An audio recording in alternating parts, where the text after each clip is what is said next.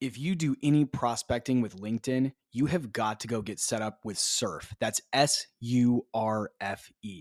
It's a tool you can use to add new contacts to your CRM system directly from LinkedIn in seconds. I'm using it every single day.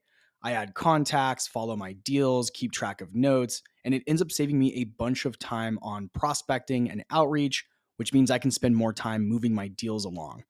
The data is always 100% accurate since I don't have to copy and paste all the fields over from each and every contact that I want to put in my CRM. Instead, Surf does that all automatically with just one click in about 60 seconds. The team over at Surf has put together a very special offer for fans of sales players. There's a link down in the show notes, and you can use the promo code JWSurf5. Don't forget the E at the end of Surf. That's JWSurf5 for 5% off your first year. Don't spend another minute doing things manually. Go get set up with Surf.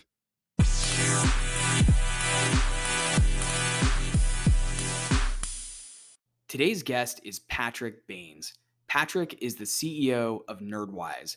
NerdWise is a Philly-based startup that enables sales teams to accelerate each stage of their buying process from prospect discovery to outreach and acquisition.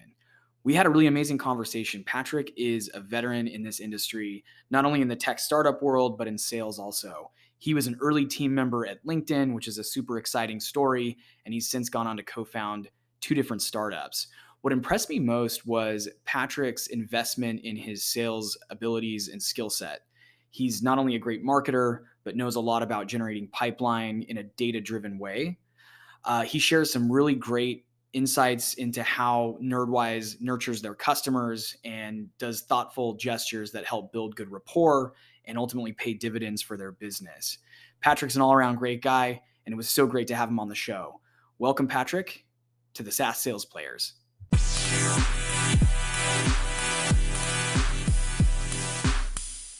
Patrick, welcome to the program. Thank you, Jesse. Great to be here. And you're based in Philly, right? Is that what I saw on LinkedIn? That's correct. Are you from there originally, or relocate there as an adult? Yeah, I moved here in 2009. So I've been here for about 12 years. Wait, nice. Let me see if I'm doing my math right. Yeah, 12 years. Yep. 12 years. That's awesome. No, Philly's a great town. Where are you from Pennsylvania originally, or where'd you grow up? Yeah, I grew up in the Midwest in Chicago and Wisconsin, and then I moved to Atlanta, and then I went to school in New York, and then I basically moved to Philadelphia after college. That sounds like you've been all over. Yeah, I'm leaving out a few other places, but yeah. Nice. Well, I always start the episode off with, I'd love to learn your origin story. Tell us how you're now in the software sales arena. How did that start? What was your journey to get to where you are today? Well, when I was growing up as like a kid, my dad was in the Army, and I watched what his career was like. And it's funny because I think there's just a huge gap in like career education for people and like what you can do. But I saw my dad was in the Army, and then I had, the other careers I knew about were like neighbors and family members. And so I didn't have a whole idea of what the options were as a kid, but I have an uncle who owns a company, and I got to see his success and a lot of his lifestyle and freedom. And I thought, man, it looks like owning a company seems like a really great direction to go. And so that was kind of the only thing I ever knew, is I wanted to start a company one day and be like my uncle. And then when I was in college, it looked like the options were either like go work on Wall Street, like this is before the collapse of 2007, right? And that whole crisis. But it was either like go work on Wall Street, go to law school, or like I wasn't even sure what the other options were. But I saw a video of what it was like to work at Google, like randomly one day, just cruising around the internet.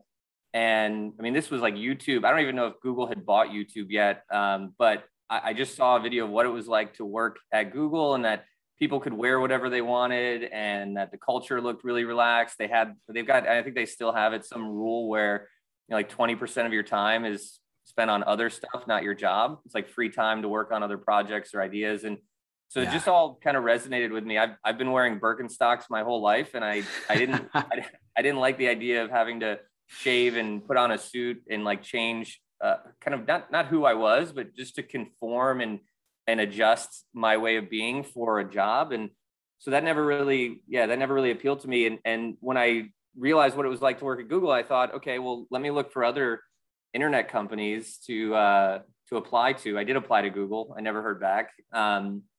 But I was being pretty savvy. I was using Google News search and looking for startups in the cities that I would potentially move to after college. And this company, LinkedIn, that had maybe 30 to 40 employees at the time, was opening a customer service center in Omaha, Nebraska. And I applied, and then I flew in and met with them. And, a few weeks later, I got an offer to work at LinkedIn. And it was exactly what I had hoped. I got to be myself and wear my Birkenstocks to work and kind of work in a cool, creative environment. LinkedIn at the time had like 8 million members. We took pictures with every next million. So in any case, that's how I got here. And I was trying to reverse engineer my way from working for startups to, starting my own. And that kind of worked out. So that's the origin story. Just one quick thought. I love that the Birkenstocks was like the primary driver. It's so interesting because there's going to be a whole generation of workers upcoming, or it's already started, that will never have to think about wearing, business casual or a button-up shirt and slacks to work. And I know that, so I got into tech for some of the similar reasons. I worked around relatives and things like that were entrepreneurs or worked in the technology business. And I noticed they were always the ones that got to wear jeans and Birkenstocks or whatever to work. Whereas, my dad would put on his slacks and tie and dress shirt. And I was like, I don't want to do that. My dad works in higher ed. So it just wasn't, it's exactly the same sort of motivator for me was, man, those guys seem to be able to wear whatever they want to work. And yeah, there's going to be a whole generation of people that started their career during this pandemic, and, yoga pants and basketball shorts are just the new norm. And people just won't be able to imagine having to wear, dress shoes or a button-up shirt or slacks to work ever again. So, and that's across all industries. So that's, exciting.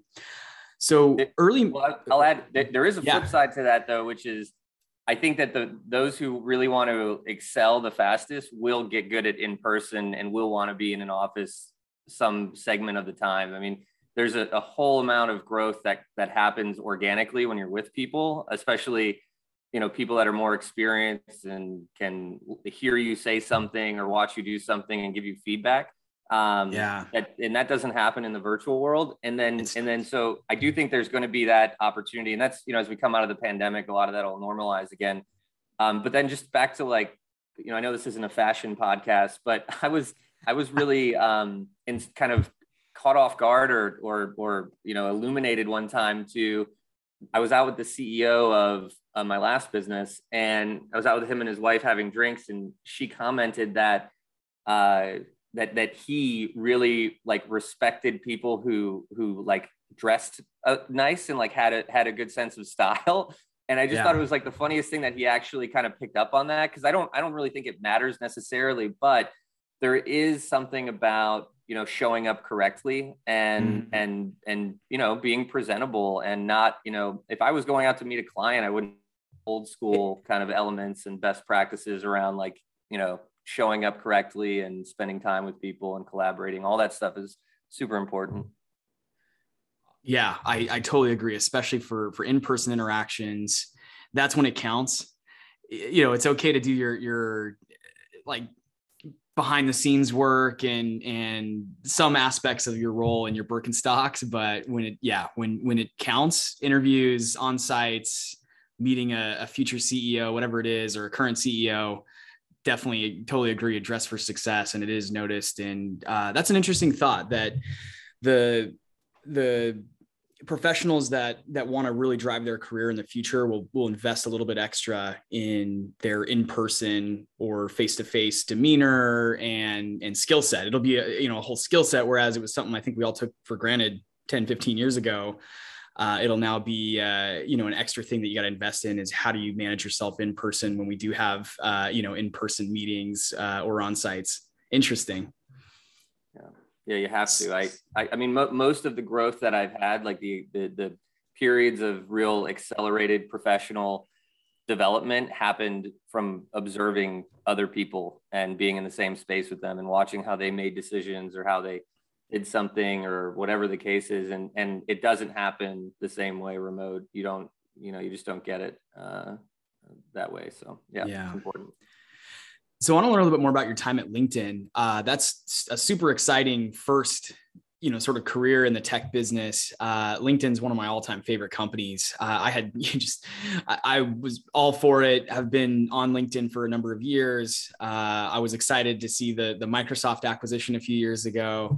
And it looks like you were was it customer success? I'm just curious, back in 2007 to 2009, that company probably looked completely different than it does today. At that time, what was the product? I have a billion questions here. Did you meet Reid Hoffman? What was the product at that time? Who were you supporting? And how did this also, well, let me start with those questions. I'm going to ask how it sort of springboarded into a sales career for you and ultimately an entrepreneurial career for you.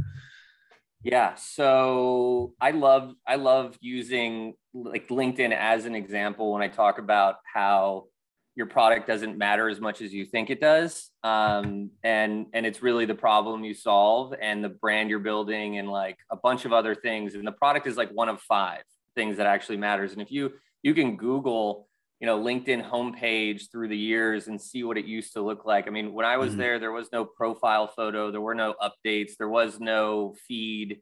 There was a lot of there was no messaging, there were no groups, none of those things existed. It was add your Rolodex, see who can connect you into someone else. And it was really a power tool for recruiters. And that was one of their big business lines and still is today, probably the biggest, which is their recruiting and they call them corporate solutions, but really recruiting and hiring solutions. So, but to LinkedIn's credit and Reid Hoffman, being like one of the probably greatest entrepreneurs of all time, they have, and there's an old interview at like Stanford with Jeff Weiner and Reid Hoffman together. I think they're together, but Jeff Weiner says, if you were to look back at the original business plan for LinkedIn, it's just such a beautiful thing because everything that they planned on and predicted has come true and is like, they set the direction really, really well. And I'm a big fan of direction over speed. And whether it be that it's your go-to-market plan or your product strategy and thinking through things in the longer run, all of that kind of vision and direction helps you execute and make decisions so much better. But LinkedIn, so back then it was still very much like I believe it is today, which is why LinkedIn has such a strong culture. I mean, I still see people that are like, leaving after 10 years and posting on LinkedIn and like, and they're at LinkedIn celebrating their 5th year anniversary and they're so proud and it's been such a transformative place for so many people, but they really built a culture of excellence, as cheesy as that term sounds, but it had great leadership and it helps, of course, it's easier to build a great culture when you're just killing it and you've got a great product, a great brand, and that makes it easier and more fun to build a company anyway. You don't have to worry about a lot of the other problems most other startups are going through. So anyway, to LinkedIn's credit, they was very much like I believe it is today, except now it's probably a little bit more corporate. I think there's like, of course it is, it's owned by Microsoft, but I think the culture is still the same as it was when I was there. I still am in touch with a lot of my friends at LinkedIn. To your question about did I meet Reid Hoffman, he was there at the ribbon cutting when our office opened. I did not meet him. At the time, it wasn't even that big of a deal, to be honest. Right. And then we had a CEO named Dan Nye, who I did meet when he came in, and I met a bunch of the executive team.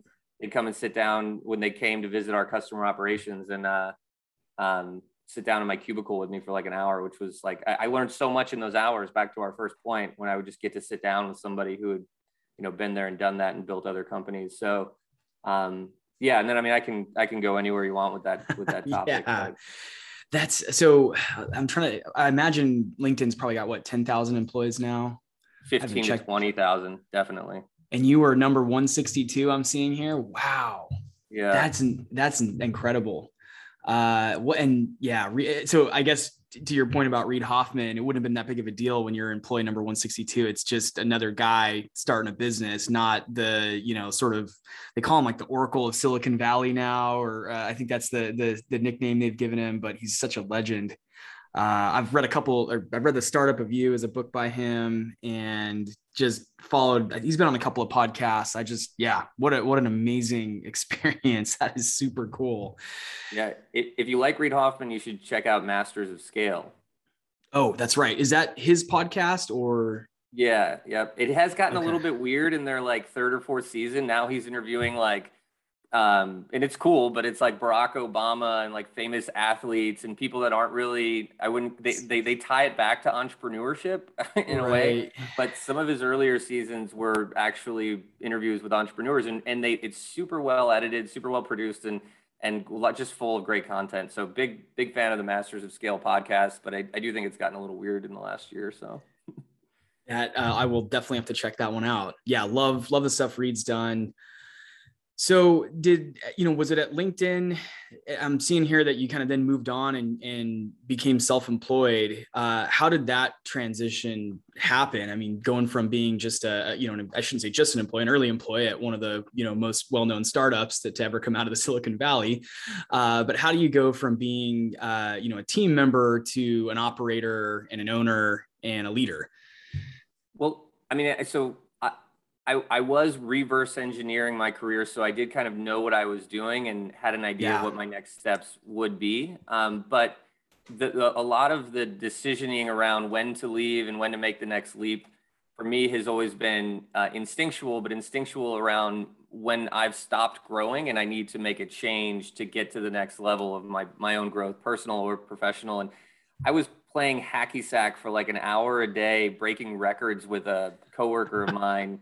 And we would just be bored, and we're like, okay, let's go out back and like break our record of like how many times we can, hit this thing around before it touches the ground. And so I started to feel really like this is it. And I tried to move around inside of LinkedIn into other roles, but it was growing so fast that I was a final candidate for a number of positions, but the people they hired were coming out of Google and Deloitte and went to Stanford and Harvard. And I'm like, I didn't have the credentials to keep up. And I got a lot of pats on the back that, hey, you were really close, but we have to take this person.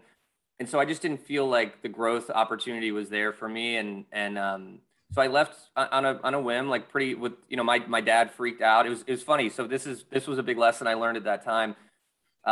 When you ask advice from people, this is obvious, but the best lessons I think are, you will get what they would do. And if you ask a colonel in the Army about, quitting your job, he's going to be like, have a panic attack and tell you like, no, you want to, it's a great company, stay there for 20 years. Right.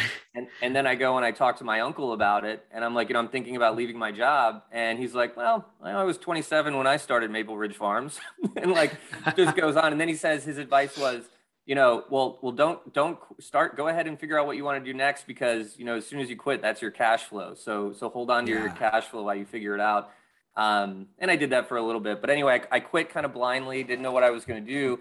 And then another person from LinkedIn had just left the month earlier to start what was People Links, the next company I was a part of, and called me and said, hey, I'm starting this new company. I heard about you from someone else, like actually made the connection. Another coworker at LinkedIn connected us, and he was from Philadelphia. And so I started working, part-time as a contractor.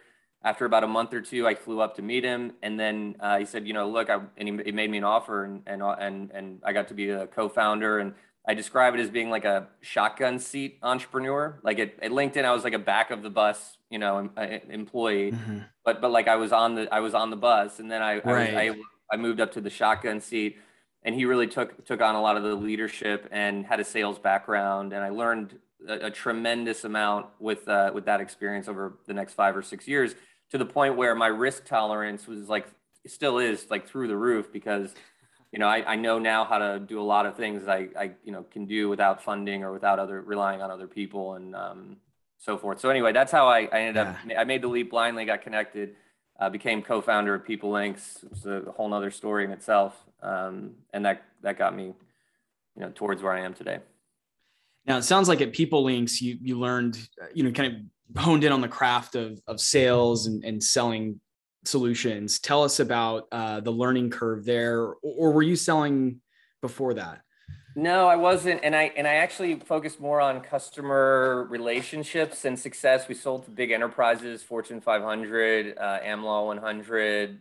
We had all the big four consulting companies as clients, and it was just these huge enterprise deals. But it was all relationship driven, and from a all we had to do was get a pilot or get the relationship, and then kind of have me work closely with them. And what we were doing was a LinkedIn optimization platform for teams. So we had a platform that let companies optimize the LinkedIn profiles and activity of their teams, and it took off. But I was more on that side. So I drove a lot of growth inside our accounts.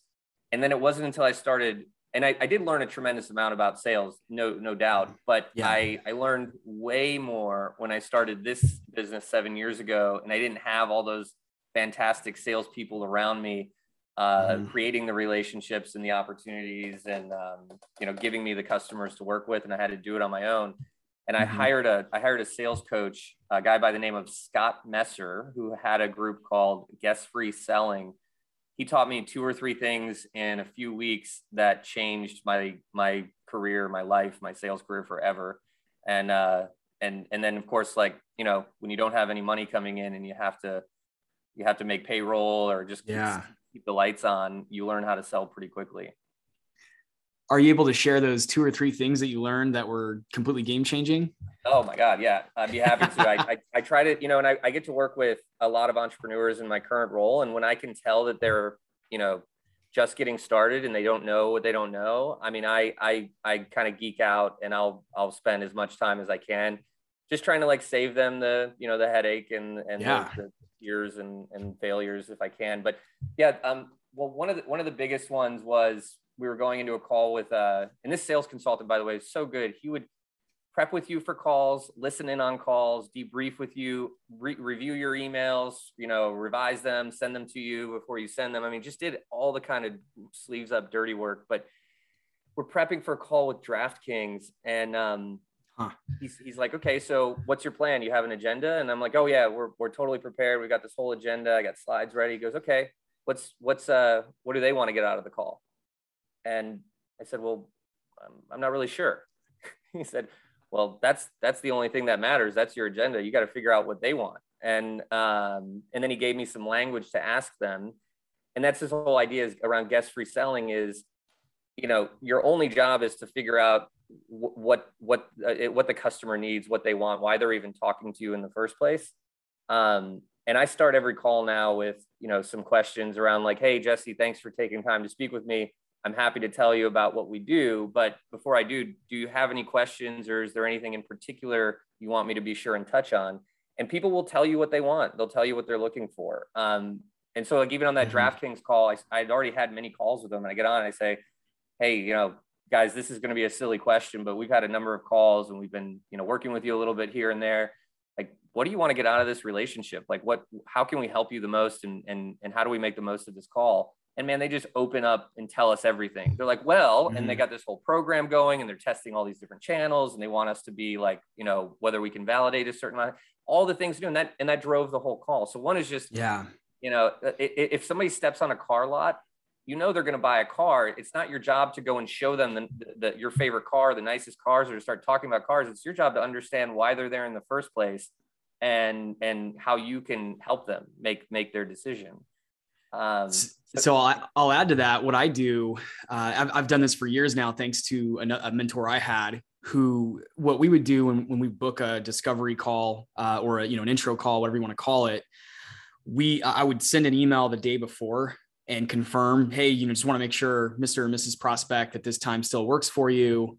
Oh, also in preparation for the call and to make the best use of everybody's time, in 1 or 2 sentences, would you mind sharing what you're hoping to take away from tomorrow's session? That way we can prepare accordingly. And it works like a charm. This is actually a good reminder. I need to be a little more consistent about this right now, because it works really well. One, you confirm that they're still on for the meeting the next day. And then two, a good amount of the time you're going to get someone that writes back and says, hey, thanks for asking. Here's what our ultimate goal is. And, a couple sentences. We'd love it if you could focus on this aspect of your solution or this feature or whatever it is, or we're having this challenge and this is why we're taking a call with you. I will say sometimes prospects just say, no, nothing special. Just show us the spiel or whatever you want to. I get that a lot too. But every now and then, I should say 50% of the time, you're going to get someone that writes back and says, appreciate that question. Here's what we're hoping to achieve. And then you're ready to go for the meeting. You've confirmed it. It's going to happen. And it gives you 24 hours roughly to make sure that you're dialed in and fully prepared for a conversation that's productive on both sides. But I am all for guest-free selling and, taking that mystery out of the equation, especially because it's so easy to do it. It's not that hard to send an email, or to your point in the front part of the call, just ask the question. Hey, before we get into anything here, I want to make sure that we walk away at the end of this session with, mutual next steps, and that I've covered everything that you guys want to hear about our solution. So love the tactic. And I agree that that's an absolute game changer in a sales career. Well, yeah. And then, there's bolt-ons, right? Cause you're right. 50% of the time they don't want to tell you, cause they don't want to share what they're looking for. It's just, they want to learn if you're a fit or not. And they're just gun shy about it. So, half the time you're right. People will say, no, I just want the overview. And I go, great, that's fine. And then I have two more like leading questions to get them to open up. I say, well, we help with lead generation and a number of other things. If we were to work with you guys, who's your target customer? And then I get them talking, and then suddenly they'll just be like, all right, screw it, I'm going to tell you what I'm looking for. And right. or I'm starting to lead them to where we're going. And then another great question, I learned this one not long ago from a guy named James Voorhees, who's a fantastic sales consultant we work with. He talks about, you want to ask the question that your prospect can't answer. And, that it basically just exposes a vulnerability that, you can address. So he's a sales consultant. So he'll ask a question like, how much more effective can your sales team be? And a CEO or head of sales might go, well, I don't know. I'm not sure. Right. And then they want to know, well, how much more effective can they be? And then, it leads into what he does. Right. So you want to have, great. You want to have, so I have a series of questions, and I ask them to almost every prospect. It's a process that, you have to iterate on. It takes a long time to get to, but before you start asking those, like before you, cause people will get pissed off, right? They want to know what you're doing. And so I always tell them like, hey, look, I'll give you an overview of what we do. I'll do that for you guys. Is there anything you want to know? And then I go into the other ones just to keep trying to open it up and get them talking. That's a great question, because it can also be used across any industry, any buying persona, because you can interchange it with how could your process be better? How could your, customer success team be better? How could your, data lake be better? There's just so many ways you could take that and formulate it into one that works for your buying audience. So that's really interesting. I'm writing that one down. Because sometimes it is hard. There's a struggle with, you ask that initial question, but then continuing to sort of dig in and get discovery conversational, frankly, and two-way, and being able to actually get to the root of the matter. That's a great one. Yeah. And positions you as an expert, and that you have some knowledge and some expertise that they don't necessarily have.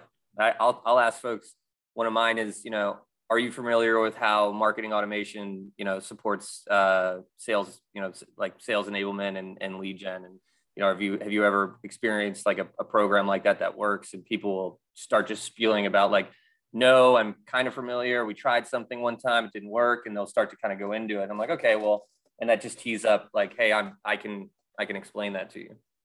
That's awesome. What else in terms of, you mentioned that transformative, game-changing advice? Any other takeaways there? I think that was one of the big ones. There were a lot of things, when I was, after you asked the question about what I learned at PeopleLinx, I think people create a lot of extra steps in their sales process that don't need to be there.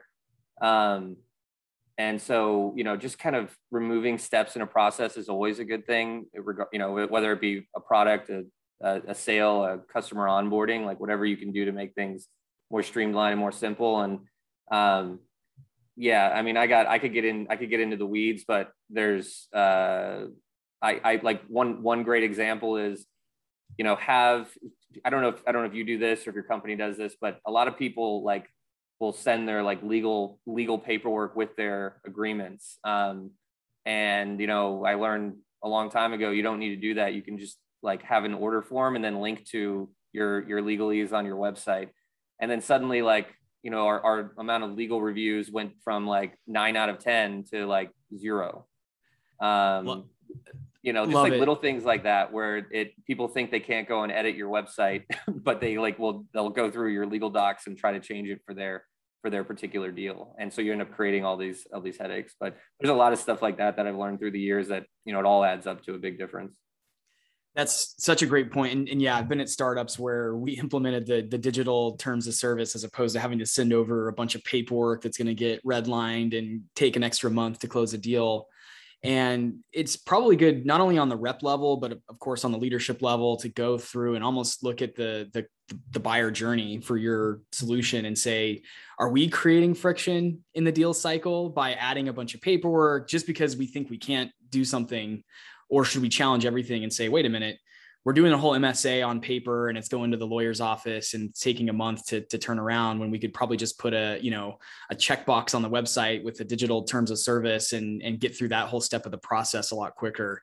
So that's a fantastic point, that you should always be challenging your process to make sure, you as a seller aren't creating friction or unnecessary steps, frankly, for the buyer. Yeah. Awesome. So tell us about NerdWise. Looks like you started NerdWise about 7 years ago. What do you guys do? Who do you serve? What was the catalyst behind the idea? Anything you want to share? Well, it's changed a lot in 7 years. As any good startup, not any good startup, but a lot of startups do. We've iterated, you could say pivoted, adapted. So there 7 years ago, we looked a lot different, but we've always been about, we've identified that we've always been about productivity and helping companies work smarter, right? There's a lot of different things that need to come together for any organization's marketing effectiveness, sales effectiveness. And so we try to be a kind of a one central, we use the term all-in-one sales enablement platform. But we want to make it so that you don't need to go somewhere else to get something. And if you sign up for Marketo, Pardot, Outreach, Mixmax, pick the automation tool, you still need like 4 or 5 other things to get that up and running. And a lot of people sign up for these really expensive platforms on multi-year or just annual multi-license annual agreements. And then they realize that it's not that easy to use it effectively, or that the adoption sucks. And so they end up looking to other places. And so that's sort of what we're all about. I mean, the things that you need first to run a great marketing automation program is, yes, you need the tool, but you need a plan it's organized, it's repeatable, and I hesitate to say scalable, but it just needs to be organized and repeatable. And then scalable is comes kind of last. But you need to have the go-to-market plan, and we provide that for clients. You need to have list services. You need to have, many people sign up for Outreach, and then they're like, okay, now we need to go sign up for ZoomInfo. It's another 15 grand. Yeah. Got to have prospect lists and access to quality list services. We provide that. You need to have really effective messaging. Most companies that we work with, I mean, it's very rare that I meet a company that's already got their kind of sales outreach messaging well baked. I think the bigger companies, the bigger sales teams, they've got a little more support behind them. We tend to work with companies with less than 50 employees and maybe a 5 to 10 person sales force, and they're still kind of, everyone's running their own play, has their own set of messaging, set of processes, and they don't really have a director of demand gen or a VP of marketing that's supporting them necessarily. But you need to have great messaging. That doesn't come with Outreach. That doesn't come with these other tools. Not to knock the tools. The tools are fantastic. Sure. Yeah. But you need a suite of things to get them up and running effectively. And then you need an expert. You need somebody who can actually, ramp these programs up and execute them and get, with quality assurance and approval processes and a number of things. And so we try to be that for our clients. And I'm actually leaving a couple other things out, but there's a number of things that you need to get things up and running effectively. And so we try to be that hub for our clients. The real catalyst for us that got us where we are today is a big energy brokerage out of New York City. And I know they're cool with me saying their name. It's a company called Reflective Energy Solutions, and they've rolled up a bunch of other energy brokerages, and they've got reps all across the country. And they're selling a commodity. They're selling alternative energy services in states and areas that have been deregulated. And in any case, it's not like the easiest thing to sell, but the CEO saw us growing really fast a few years ago and asked, hey, how are you able to do that? And I've always been good at lead gen since PeopleLinks. I understood like how to generate leads for sales teams and things. And so I was doing that for my team, and we had a couple other service offerings. And I was like, well, I implement this tool and we follow this process and we do all these things. He's like, can you do that for my team? And I said, yeah, sure. Well, I'm sure we could do that. And he became overnight my biggest customer, and still is to this day, one of my biggest customers. I'm doing this for 3 or 4 years now. But it was a customer, it was a customer asking, could we do something for him? And, was happy to be our guinea pig. And so then we really built our solution around what our customers needed. And he was the first one that he was like the driving force that got us here. That's fantastic. How did you go about building a sales process once you sort of come up with the concept? I mean, it sounds like it was obviously evolutionary over 7 years. How has, for the first iteration of the sales process, how did you think about that? Was it really just selling into your personal network, or I assume you guys, take your own medicine and utilize some of your own technology and strategy, but tell us a little bit about how you formulated the first round of sales process. Well, it's interesting. I segment it between, there's like 2 buckets. There's your sales process, which is what you do with leads, right? And so lead handling, sales process. And then there's the lead generation process, like prospecting and how you generate those opportunities. Both of them have been, have evolved and have been iterated on over time. Now I have meeting overflow. I'm onboarding a sales rep today just to like free up some more of my bandwidth. But let me think. I mean, on the lead gen side, I think the most important thing before even the process, and I touched on this, is like that go-to-market plan and where you focus. And I think that's more important from a lead gen standpoint than the process itself, right? That's like the foundation. So, having some really clear defined marketplaces that you are, definitely committed to, and then some that you think you're going to go after, and, just thinking that through first, because then you can build out your lead gen process based on your audience and how they prefer to be engaged. And, if you don't know who you're going to reach, and if you're just trying to reach everybody, you don't get very far, and you don't know what's working and what's not working. Mm-hmm. So that I think on the lead gen side is critical. And, and then there's and I can spend time on that if you want. I can talk about that like from a lead gen standpoint, but your go-to-market is critical, right? So if you can get, just as an example, if you have 2 IT companies, and we have over 75 MSP IT consulting, clients. But if you get 2 of them, then, your process now goes from reaching out to, try to introduce yourself as like a potential solution for IT companies to, hey, I'm reaching out because we have this success with these other IT companies, and I thought it would be relevant to you. And then you build out, I can call it like a customer success stack. And that becomes part of, that becomes part of the DNA of your lead gen process, which is like, now I know, hey, I've gone from 2 to 5 IT companies. I've got 3 of them are fantastic references. I've got 1 case study, and now I'm just going to hit the gas, and I'm going to go digitally knock on every CEO, owner of an MSP, almost region by region, telling them about what work we do for other MSPs. So there's that side of it.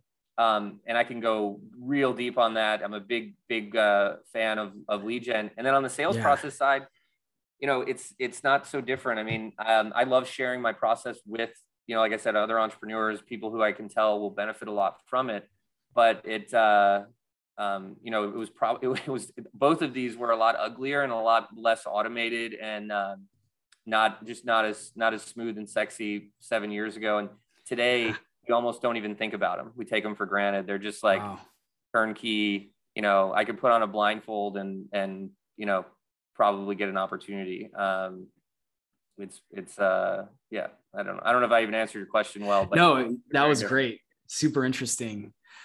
Tell us about, do you have full-time AEs on staff, or are you doing most of the selling? Tell us about that. Yeah, I have one AE, and then I do most of the selling today, but I have one AE and one SDR. And then I've been very fortunate to have two partners who are sales consultants that we generate leads for our company on their behalf. And they close deals for me, and I get 2 or 3 new customers a month from each one of them. It happened really organically where, they introduced us to some of their clients as a potential lead gen solution. And then, so they were kind of like co-pitching us a little bit, and then it worked well for their clients. And then we said, hey, look, why don't we just, work with you guys? And they're selling sales effectiveness. We're selling, lead gen essentially, and sales enablement. So I get good lead flow through good customer flow through some partners. I have an AE, an SDR, and then we've got a head of marketing who, runs our program, and she generates about 15 to 20 leads a week for us, which is plenty for us to grow off of. Is that just through search marketing or like content syndication? How do you guys, this is an aspect that I'm asking these questions just because it's top of mind for me right now, is what are the best ways to generate leads? What I'm observing, and this may be a limited sample size, but the cold outreach market is, I don't want to say completely saturated. It just depends on the solution you have, but it's getting pretty noisy out there. And what I'm finding is that the companies that are doing the best job of getting a good search presence out there are really the ones that are building the best pipeline, because they've got buyers coming to them to some extent. And then they've got a really great sales process to follow up with those leads and nurture them through the deal cycle. When I started my career, the emphasis was really heavy on just, hey, look, we don't do marketing. At least some of the companies I've been at, it's, look, we're not going to invest in marketing. This is a sales SaaS machine, and we hired you to make 100 phone calls a day and send a bunch of outbound emails and use LinkedIn and whatever else. And that worked for a while until everybody started thinking that way, I guess, at least again, from my perspective. But now what I'm seeing over the last couple of years is the brands, the companies that are investing in marketing and generating interest, because I think software has now fully shifted, and maybe it's been a while that it's been this way, but it is now really buyer driven for the most part, depending on what your solution is. The buyer is going to go out and do research, and they're going to look at 3 or 4 different software vendors, and then, do an evaluation where they look at all 4 of those, and as a team decide on which one they want to move forward with. So the role of the seller, from my perspective, again, is changed. It's, now the best sellers are the ones that know how to guide someone who's already, done some research on your solution through a very well-defined process. And they know how to, work an organization, especially at the enterprise level, to build, multiple threads in the deal process and ultimately be more of a guide. That's not to say, you should completely stop outbounding, because I do think that there's also, gold in those hills, if you will. But I'm curious kind of your thoughts on where the industry is going based on the work you're doing with clients. Is it, and I guess the original question I asked is, are you guys mostly doing search marketing to capture those leads, or are there other tactics that others should be thinking about? Well, yeah, I mean, I think first it's interesting because we're on the front lines of a really big space, which is like tech enabled sales. And, we're using whatever it may be, different technologies and systems to, I don't know if you want to call it automate or scale up outbound sales. And there's so many industries and so many size companies that they're nowhere near where I'm sure, companies you've been at and my own experience are. So it seems like it's blowing up and getting busy. And I think that's true. But I serve markets that they don't have the first clue of where to get started in many cases. And so I still think there's a lot of growth in terms of like what can be done from a, call it, cold outreach standpoint in many different markets. Now, just to talk about how we generate our leads, are you familiar with the system called Predictable Revenue? I am. Aaron Ross read that book. Yep. Oh, yeah. I learned that in my last business, and there are so many elements to that system that have to make it that have to go right for it to really hum and work the way it should. Mm-hmm. And again, going back to like go-to-market planning is so important. So many people throw a tool or automation or cold outreach. They throw it, they spray and pray, or they just try and blast 2,000 people and they go, well, it worked for a few meetings and then it never worked again, or it tapered off. And, there's a lot of people who try and fail. And I think that, that is where a lot of the noise comes from, is people that just do it poorly, and they smell, right? Like you get the email and it's like, yep, like this is just terrible. Right. And so there's and you get the cold call and it's like, this is not relevant. This is not useful. But if you're implementing a system like Predictable Revenue correctly, and you've got the right go-to-market plan, one, your team never does cold outreach. So there's no cold, there is no cold outreach anymore. That's done. Right. Yeah. And I'm being polar, but I have to make this distinction. Yeah. If the cold outreach is being automated. Now, if you've got the correct go-to-market plan and effective messaging, then it's not going to look like cold outreach, right? If I have traction in a marketplace like financial services, and now I want to go after all of the financial services firms with 20 to 200 employees, I mean, I can take what I've learned, I can put it into a system like Predictable Revenue. I can get the prospect list. I can generate messaging because I know my audience. I know what they care about. I can put together the right types of messaging. And now, as the ultimate gift to whether it be my SDR, my AE, I can now have very effective prospecting happening for them. And then when it's time for them to pick up the phone, we're tracking and scoring all the other prospects that are not responding. And they get to, pick up the ball at the 50-yard line. Or I say it's like going from deep sea fishing to shooting fish in a barrel. Like they know who to call on. And so that's what we do, is we implement that system for ourselves. We do something in a way similar for our clients. But a lot of my SDR, when he puts meetings on my calendar, and I closed 3 deals this week. I literally just got a DocuSign while we've been on the call. It's Tuesday.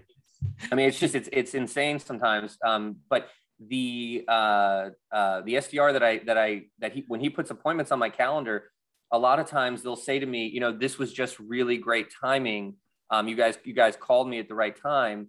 And I'm like, well, actually, we didn't call you. We didn't call you because we were lucky. Like, we knew that it was good timing. Like we called you because you engaged with an email. You went further down the rabbit hole, and like we could identify that there was something there. And they're like, no, you guys never emailed me. And sure enough, 2 weeks earlier, we sent them an email. They clicked through, and then they went back to work. But we use that intelligence, or that to identify them as, hey, these folks have a need, so let's now call on them. So my SDR doesn't make cold calls per se.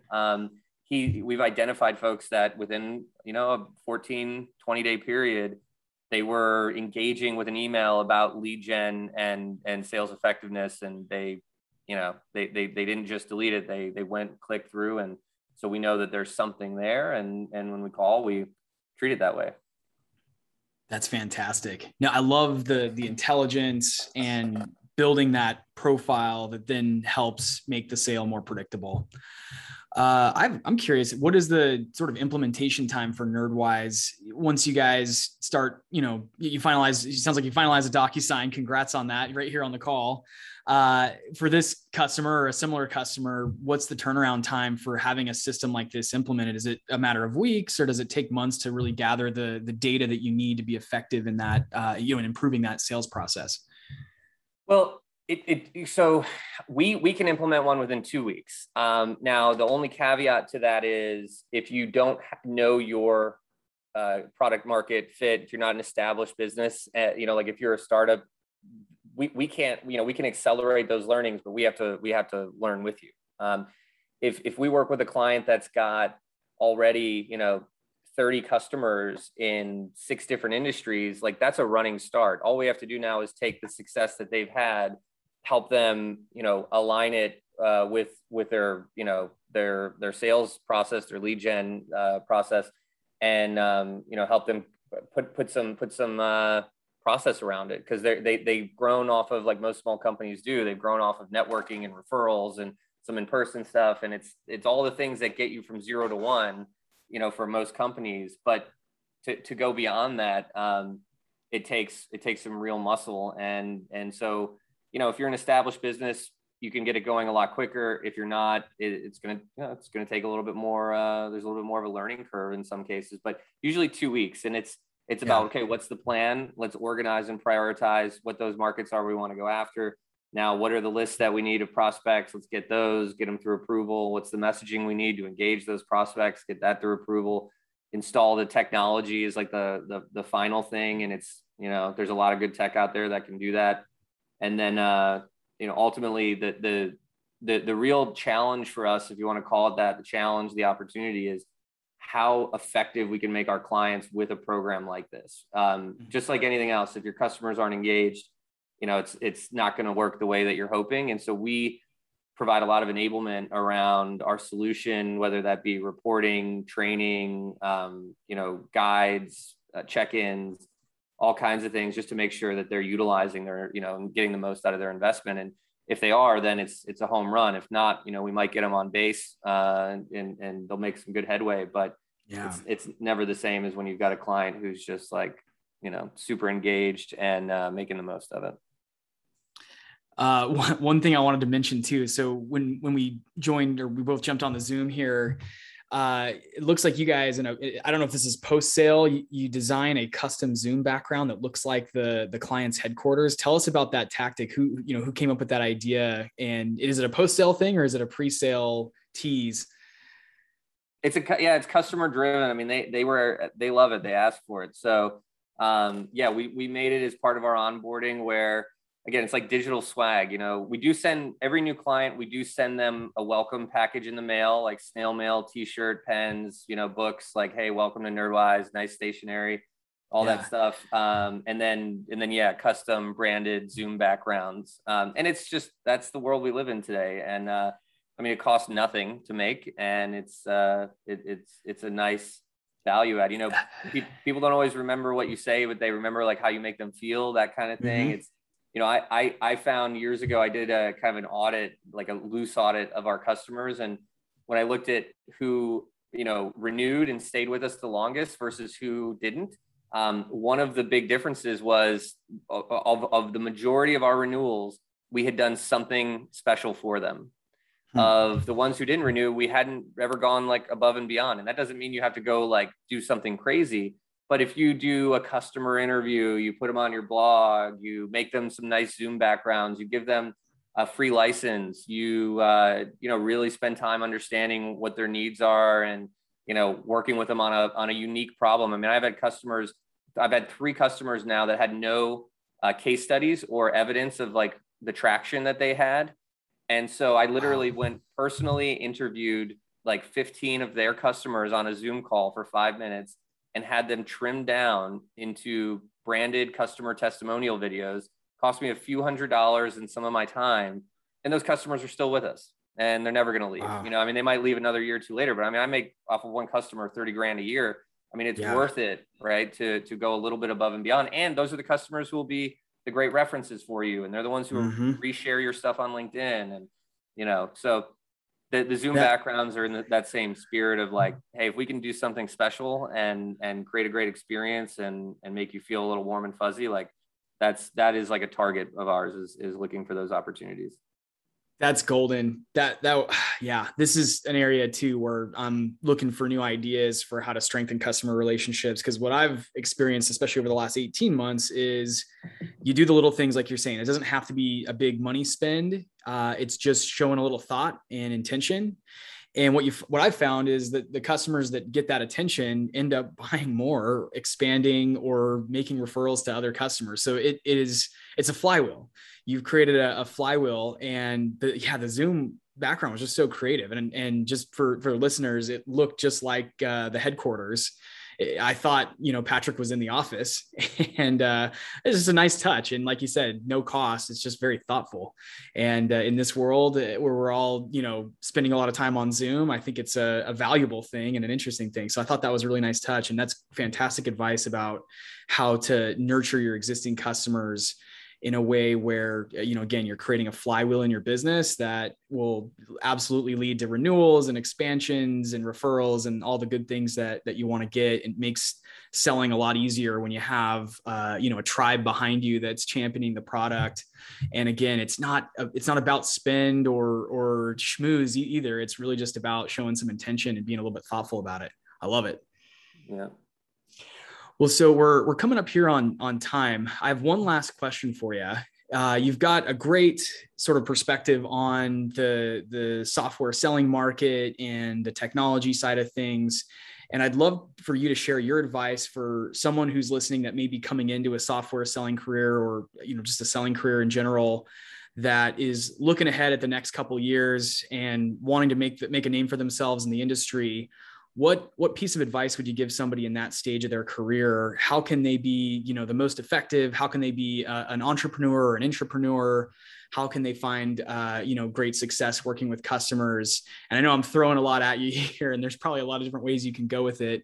But if you had to sum it up for, to one piece of advice for finding success in a SaaS selling career, how would you, what would you share with someone in that position?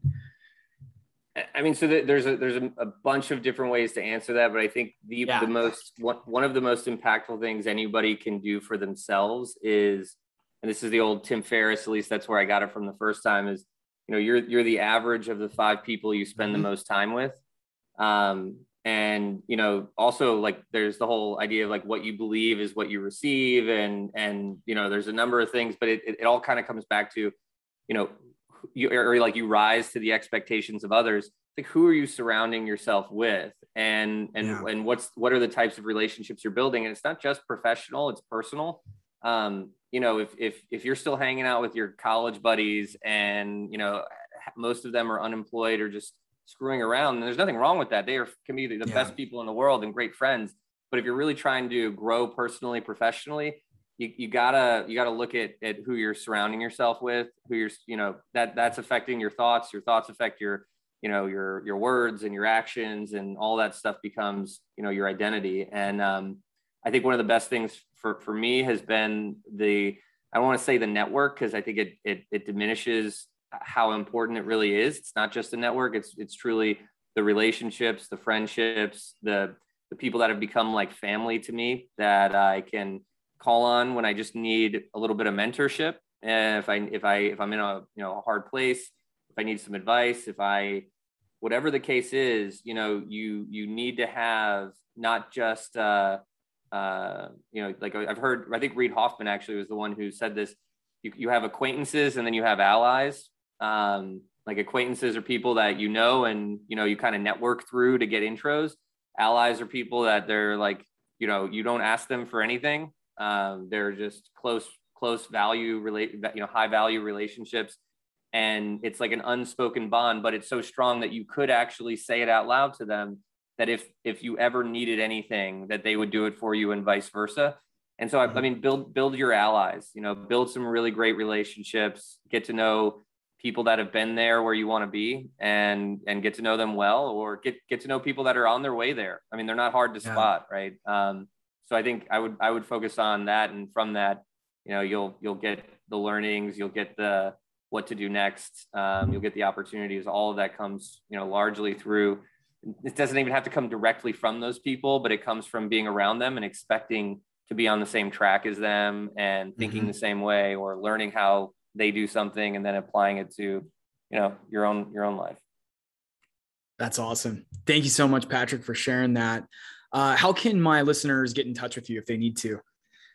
LinkedIn is always great. Patrick Baines, patrickbaines.com, pbaines@nerdwise, however you prefer. I'm pretty accessible. Awesome.